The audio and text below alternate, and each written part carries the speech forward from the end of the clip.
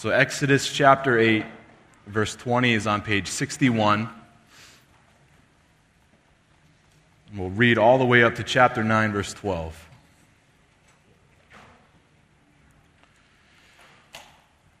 So this is in the middle of the plagues. So verse 20 says, "Then the Lord said to Moses, 'Get up early in the morning and confront Pharaoh as he goes to the water and say to him, "This is what the Lord says, let my people go so that they may worship me. If you do not let my people go, I will send swarms of flies on you and your officials, on your people and into your houses. The houses of the Egyptians will be full of flies, and even the ground where they are.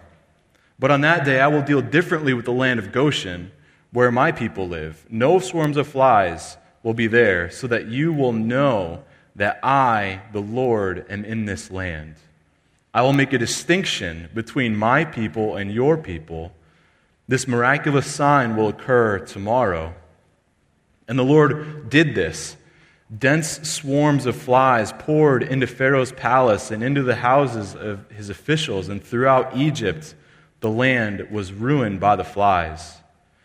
Then Pharaoh summoned Moses and Aaron and said, "Go, sacrifice to your God here and in the land." But Moses said, "That would not be right. The sacrifices we offer the Lord our God would be detestable to the Egyptians. And if we offer sacrifices that are detestable in their eyes, will they not stone us? We must take a 3-day journey into the desert to offer sacrifices to the Lord our God as he commands us." Pharaoh said, "I will let you go to offer sacrifices to the Lord your God in the desert, but you must not go very far. Now pray for me." Moses answered, "As soon as I leave you, I will pray to the Lord, and tomorrow the flies will leave Pharaoh and his officials and his people. Only be sure that Pharaoh does not act deceitfully again by not letting the people go to offer sacrifices to the Lord." Then Moses left Pharaoh and prayed to the Lord, and the Lord did what Moses asked. The flies left Pharaoh and his officials and his people. Not a fly remained. But this time also Pharaoh hardened his heart and would not let the people go. Then the Lord said to Moses, "Go to Pharaoh and say to him, 'This is what the Lord says. The God of the Hebrews says, let my people go so that they may worship me.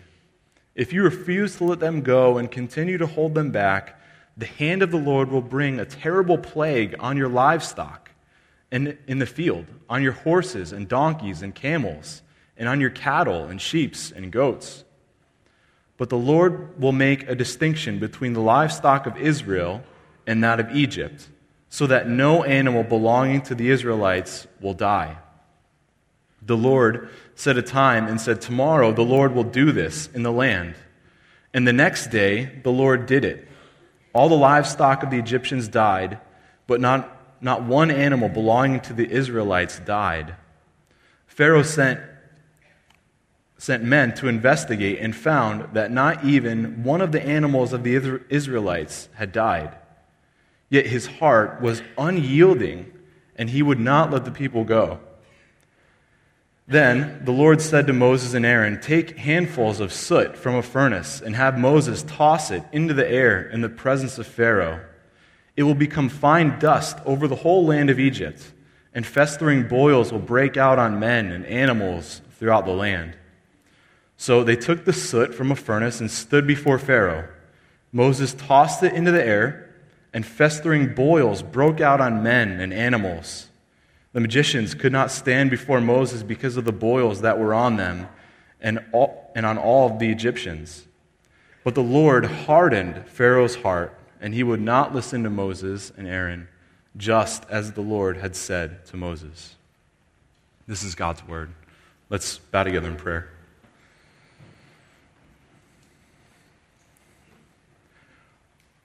Father God, we thank you that you can distinguish between those who belong to you and those who don't. We thank you and praise you for your saving hand in Exodus and the salvation that you provide for your people. We thank you for the salvation that you provide to us in Christ. We thank you, Jesus, that you provided for us the ultimate Exodus, redemption from slavery to sin and bondage to our own wills. Lord, this morning help us see the beauty of Christ and the grace of God which separates the Israelites from the Egyptians. Lord, this morning speak through Kevin as he comes. Help him say the words that you will have him say. Lord, be glorified among us. Lord, help us to love you with our minds this morning as we hear your word preached. And Lord, we pray that you would be glorified in all of this. We pray all these things in Christ's name. Amen.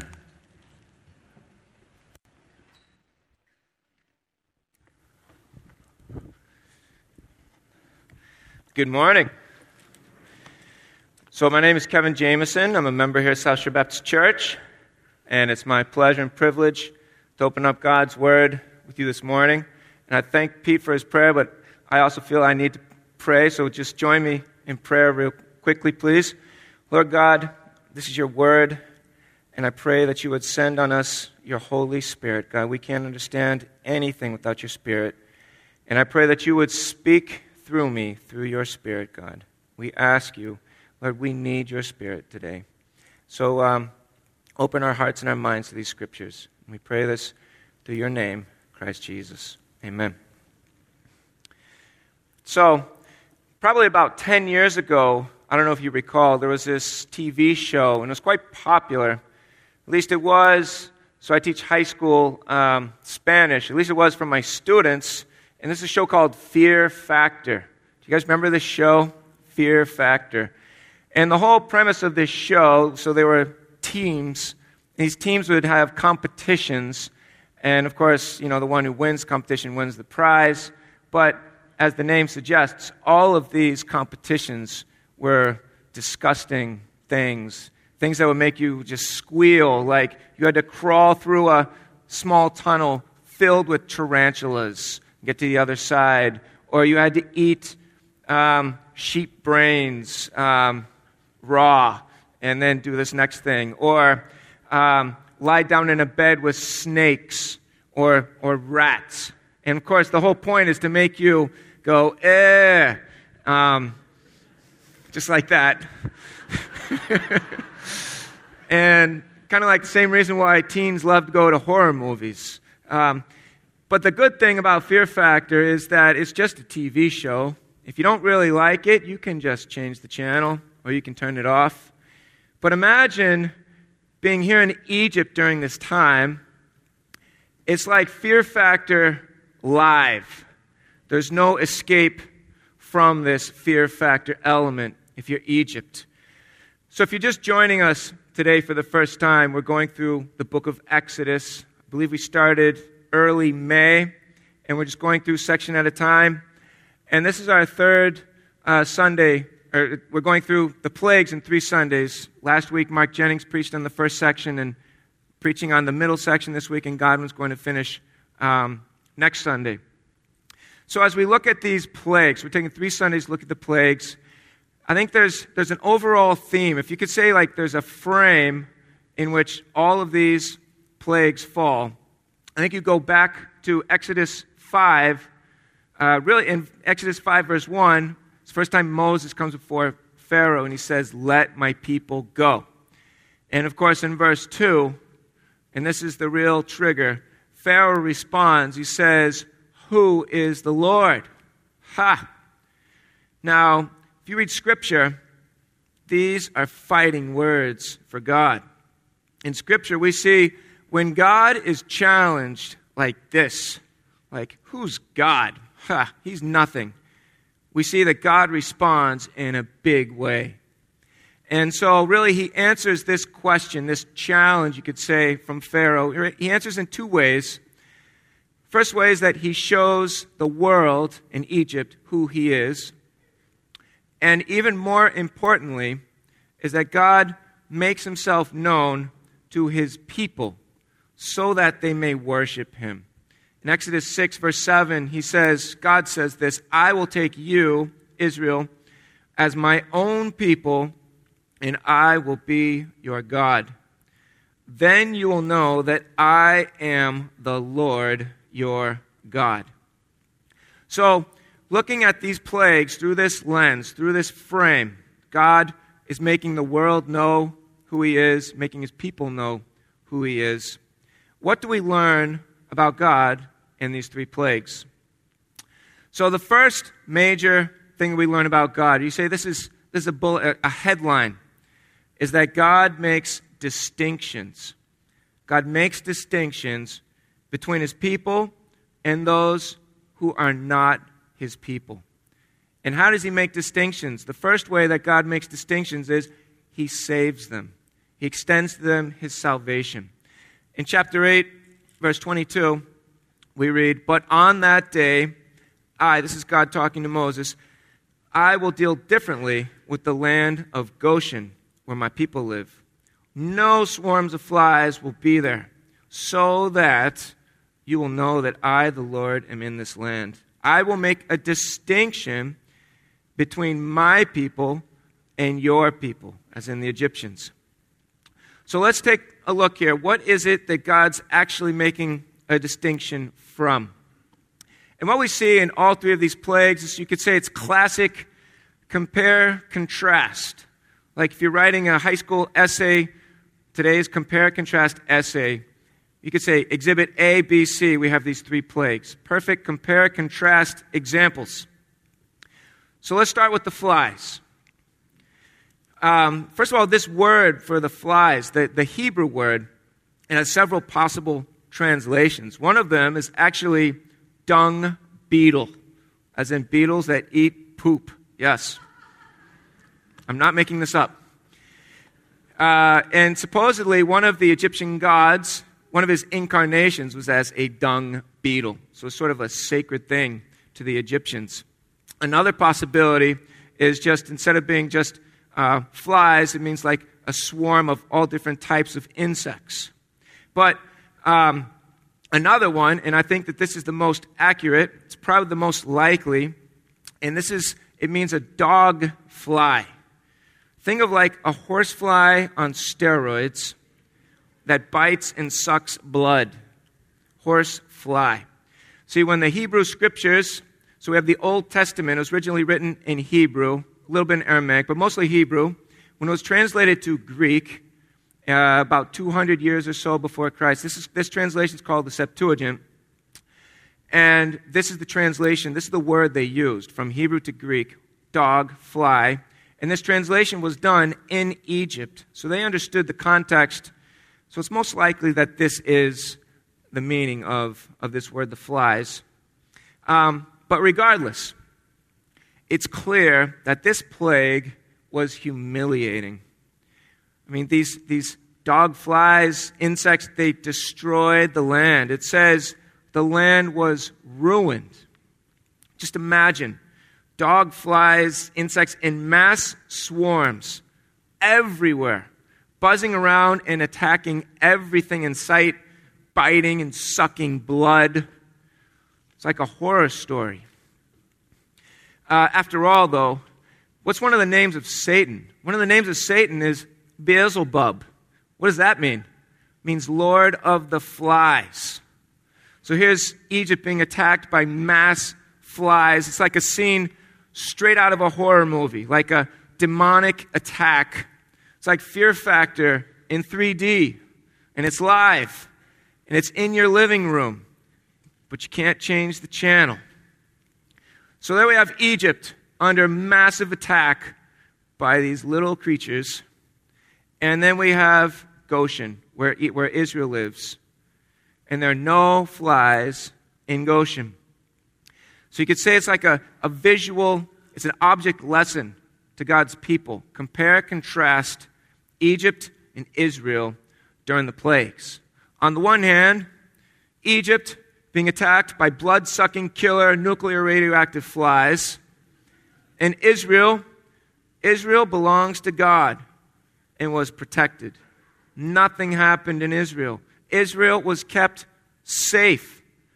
And Israel was kept safe because God was keeping them safe.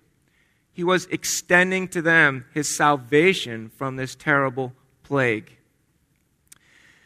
And God, as we see in the rest of the plagues, God keeps his people and their possessions safe from all the remaining plagues. The livestock, he protects Israel's livestock. The boils, protects them from the boils. And we just keep on reading. God saves his people from these plagues. So this leads me to a question. Is God still like this, or is this just an Old Testament thing? It seems awfully harsh of God to do this. It's not very politically correct. Well, I just want you to turn. So put a bookmark, or put a finger here, a bookmark here. Let's go to Matthew chapter 25. Matthew chapter 25. It's on page 984 in your pew Bibles. I'm just going to read verses 31 to 34, and then I'll skip ahead to 41. This is Jesus talking. So Jesus is saying, when the Son of Man, as in himself, comes in his glory, and all the angels with him, he will sit on his throne in heavenly glory. All the nations will be gathered before him, and he will separate the people, one from another, as a shepherd separates the sheep from the goats. He will put the sheep on his right and the goats on his left. Then the king will say to those on his right, "Come, you who are blessed by my Father, take your inheritance, the kingdom prepared for you since the creation of the world." Skipping down to verse 41. Then he will say to those on his left, "Depart from me, you who are cursed, into the eternal fire prepared for the devil and his angels." So the answer to this question, does God still do this? The answer is yes. This is not only an Old Testament thing. This is consistent throughout all of the Scriptures. Our opening scripture from 1 Peter, you are a chosen people. God makes distinctions between his people and those who are not his people. He saves his people. So this leads us to the second, you could say, major headline here that we learn about God in these plagues. So God makes distinctions by saving his people, and God makes distinctions between his people and those who are not his people, in that only his people may worship him in an acceptable manner. Only God's people can offer acceptable worship to God. Over and over again throughout all of the plagues, we see this phrase, "Let my people go so that they may worship me." God says this before almost every sign. It's important. And it's clear from this statement, salvation is not God's end game with his people. It's not just like, okay, you're saved, now go on your own, run along, little children. That's not God's final purpose for us. From this statement, God is saying he's saving his people so that they may worship him. God is elevating worship. And it's actually worship of God that is the end game for God's people. So worship in all three of these plagues, it's a common thread. So I'd like to draw this out.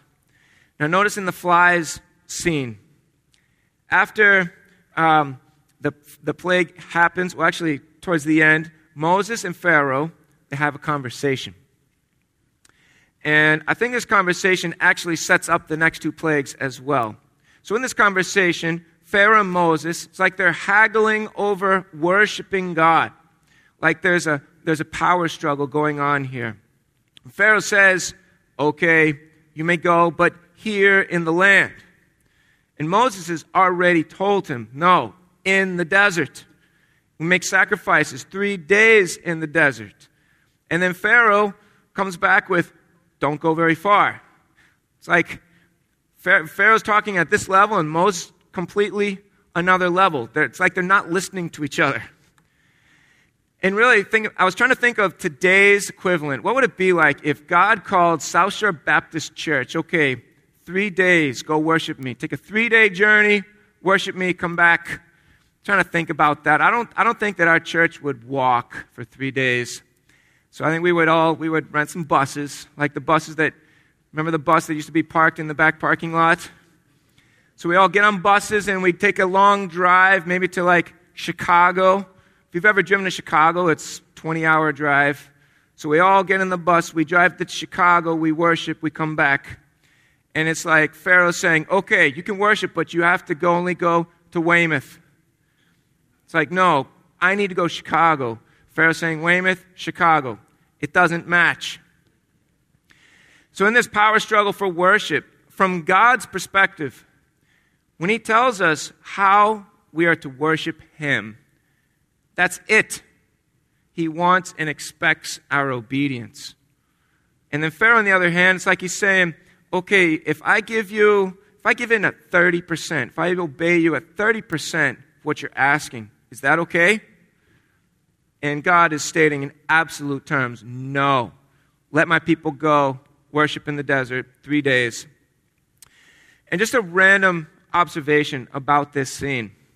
Well, it's not totally random. It ties into Pharaoh's hard heart, which Mark preached about last week. But doesn't it seem like in this dialogue with Moses, it's like Pharaoh is rationalizing his sin, like he's trying to reason with his sin, reason with for his disobedience to God. You know, he's heard what God wants him to do. Allow the Hebrews go worship God for 3 days in the desert. And yet here he is trying to manipulate it. Have you ever done this with sin? Sin is insidious. It's deceiving. Have you ever said to yourself, well, I know I shouldn't do X, but as long as I do Y, which isn't quite X, but it's close enough, well, then I'm okay. Or another example, I know pornography is evil. I know I shouldn't look at pornography. But if I look at this other website, well, they're not technically engaged in pornographic activity. So is that okay? It's like sin is this pit in the middle, and we sort of run around it. It's like we try to do a little dance. Sometimes we kind of stick our toe in it, pull it out, and we dance around the sin. And this is very dangerous. There's two problems with this. First of all, Proverbs 6:27, it says, can a man scoop fire into his lap without his clothes getting burned? If you do this, you will fall. Although falling's not really the right word. Falling implies that, it's not my fault. If you do this, you will eventually, with both feet, jump into that pit, that sin. And secondly, as Jesus pointed out so well for us in the Sermon on the Mount, our sin originates in our heart. So just because the outward manifestation of the sin in our heart, it might not be considered, as bad socially, or because nobody sees it. In our heart, it's really the same sin. Jesus pointed this out. Okay, just because I don't kill my neighbor, or that guy who just cut me off, just because I don't kill him, is that okay? The answer is no, because in my heart, I already did. God judges, he sees, and he judges our hearts. That's where our sin comes up. So this little dance around the sin, it comes from the same place as the sin itself. It's sin. So, please, don't dance with sin. Cut it off. So that's my digression. So getting back focused on worship. So we see the next two plagues. We see livestock and boils. And I think they're both focused on worship. So the livestock. Why livestock? Well, the Egyptians, they worshipped livestock. So an attack on their livestock is an obvious attack on their idolatry. And I think also Moses, he sets this one up in his discussion with Pharaoh during the flies. He's talking about sacrifices. He said, we don't know what we're going to do. There's a discussion about sacrifices. They're arguing about this. So what were the Hebrews to sacrifice in the desert? Their livestock. I mean, they didn't know which. Okay, it might be a sheep, it might be this, but it was going to be one of their animals. Now, at the present time, in the next several books in Scripture, later in Exodus and into Leviticus, God establishes a system of worship. He lays it out very specifically. This is how you're to worship me. Of course, a central part of this worship is sacrifice, animal sacrifice. Now, at the present time, at the actual time, the live feed in this scene, Leviticus hasn't been written yet, but the concept of blood sacrifice for sins, it goes back to Genesis. It's something that's been around already for a long time. So why sacrifice? Well, the scripture says in Hebrews 9:22, it says, without the shedding of blood, there is no forgiveness of sin. So while these animal sacrifices, they're not truly sufficient to wash away the sins of the people, and Hebrews explains this. This is partly why they had to do them over and over again, year after year. But yet they served their purpose. They reminded the people of God's holiness and their sin. And yes, God, for a time, accepted these sacrifices. You could say temporarily, until the final sacrifice of Christ on the cross. So once again, we have a visual compare-contrast lesson going on here. It's like God is saying, look, if you want to chase after idols like Egypt, you have no part in worshiping God. There's nothing that can be done about your sin. Without the livestock, Israel, your Day of Atonement, impossible. There's no bull for the high priest to slaughter. He cannot enter the Holy of Holies. There's no scapegoat to take on the sins of the people. You cannot worship God. Without the livestock, Passover, impossible. There's no lamb. There's no lamb to be slain. There's no blood that you can wipe on the door so that God can pass over you. You can't do it without livestock. God has taken away Egypt's livestock. God is holy. We can't come before the living God without atonement for our sins. The Bible's very clear. Atonement for our sins can only be made by blood. So no livestock, no atonement. Moving on to the boils. It's a very similar idea in some ways. God is declaring his superiority. So we have these magicians. They can't stand before Moses. And the magicians and priests, so they're on the top of the social ladder in Egypt. They led the worship in Egypt. And this competition, this is a blowout. Moses, he wins it by a landslide. We had slaughter rule in this game. They can't even come into Moses' presence. And if you look carefully, I love this word. Notice this, it's not just sores. This isn't just like that dreaded zit the day before prom. This is not like that. These are festering sores. What a great adjective, festering. The ESV translate this as boils breaking out in sores, but I like festering. I looked up the definition. Think about this all over your body, these sores, festering, gathering, inflamed, maturing, poisonous, septic, ulcerated, generating pus all over your body. And really, this is like a picture on the outside, what's really on the inside, as the land worships idols. In Revelation 16, the first plague of the bowls is pretty much the exact same thing.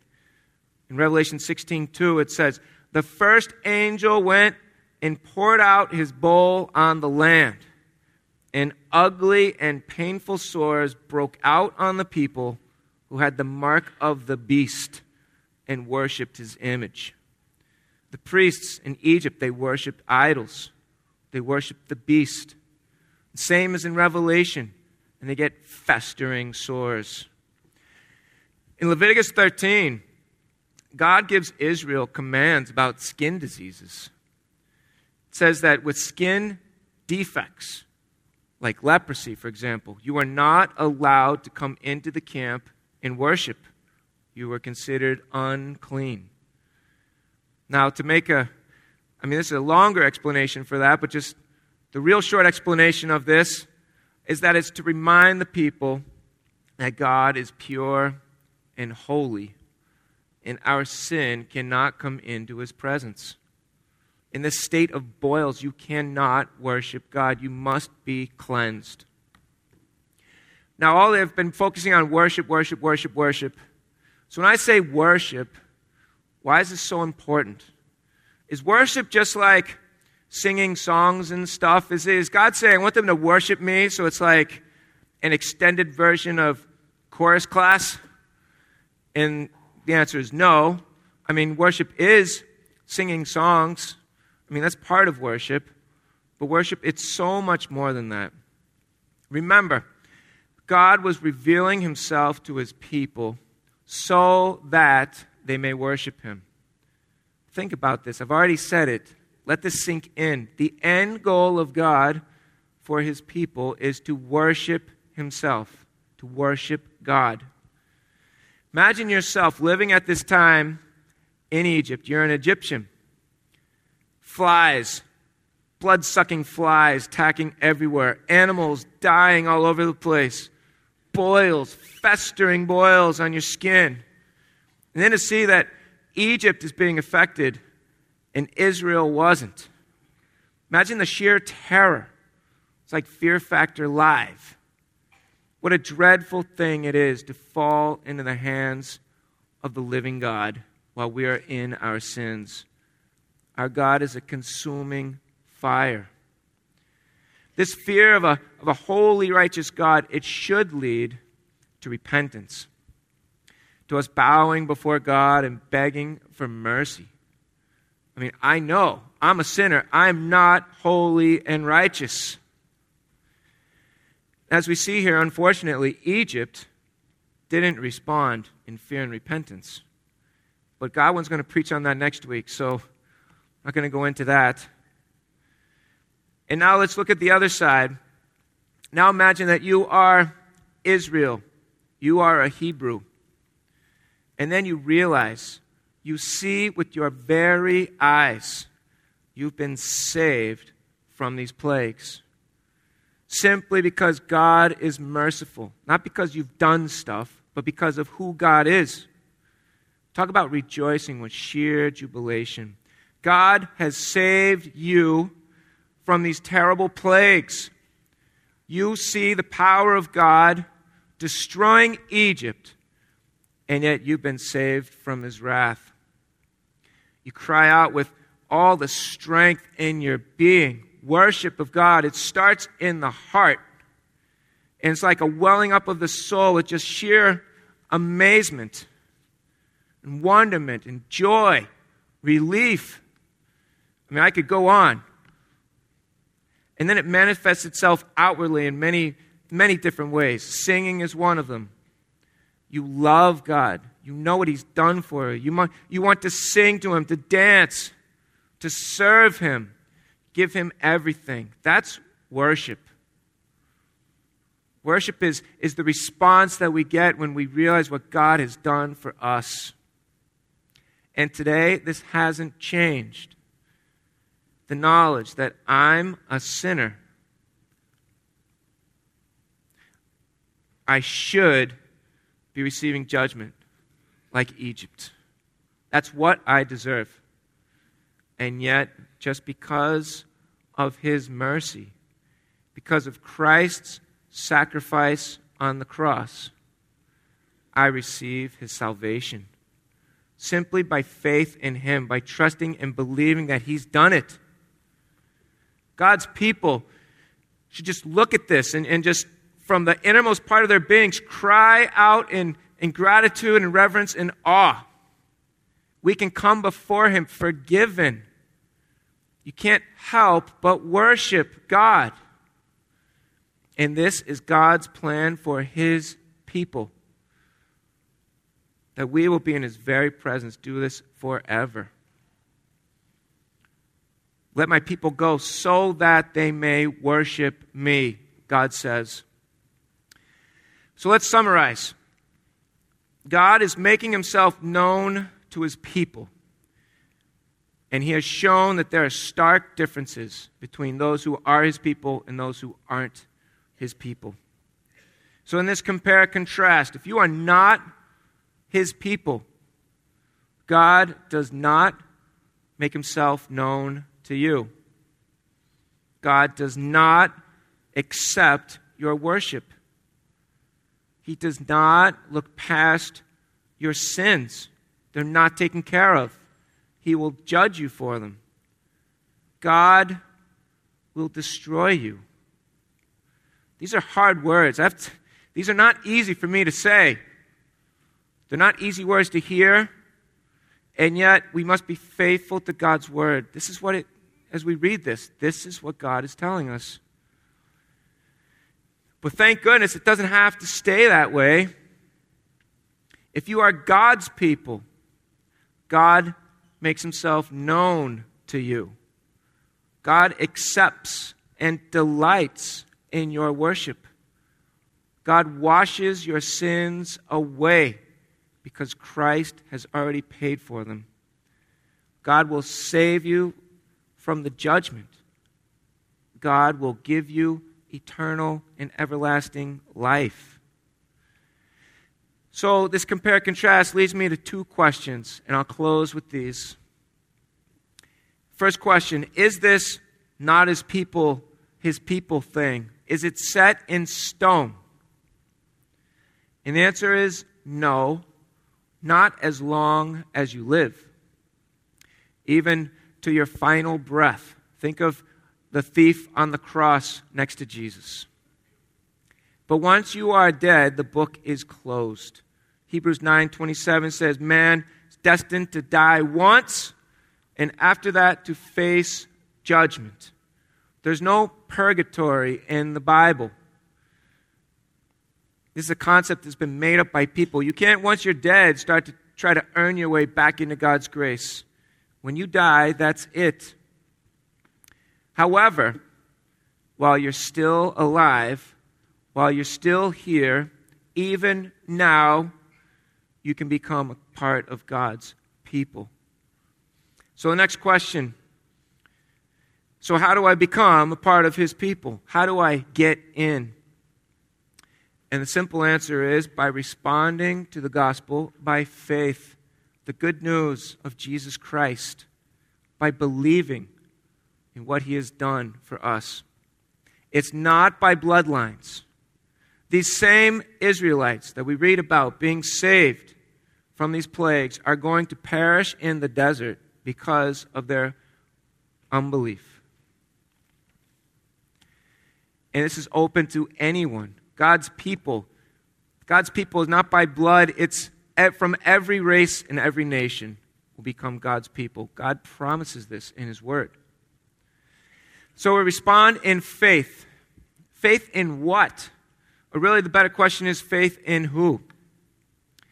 And the answer is the only one who has dealt with our sins, dying on the cross in our place, rising from the dead after 3 days in the tomb, and who now sits on his throne at the Father's right hand in heaven, ruling over everything, our Lord Jesus Christ.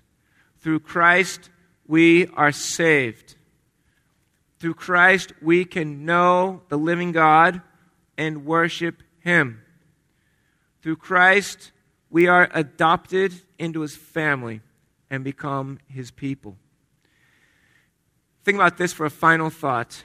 While we were still sinners, while we were still living in Egypt, God's enemies reveling in all the flies around, while we were still there, Christ died for us.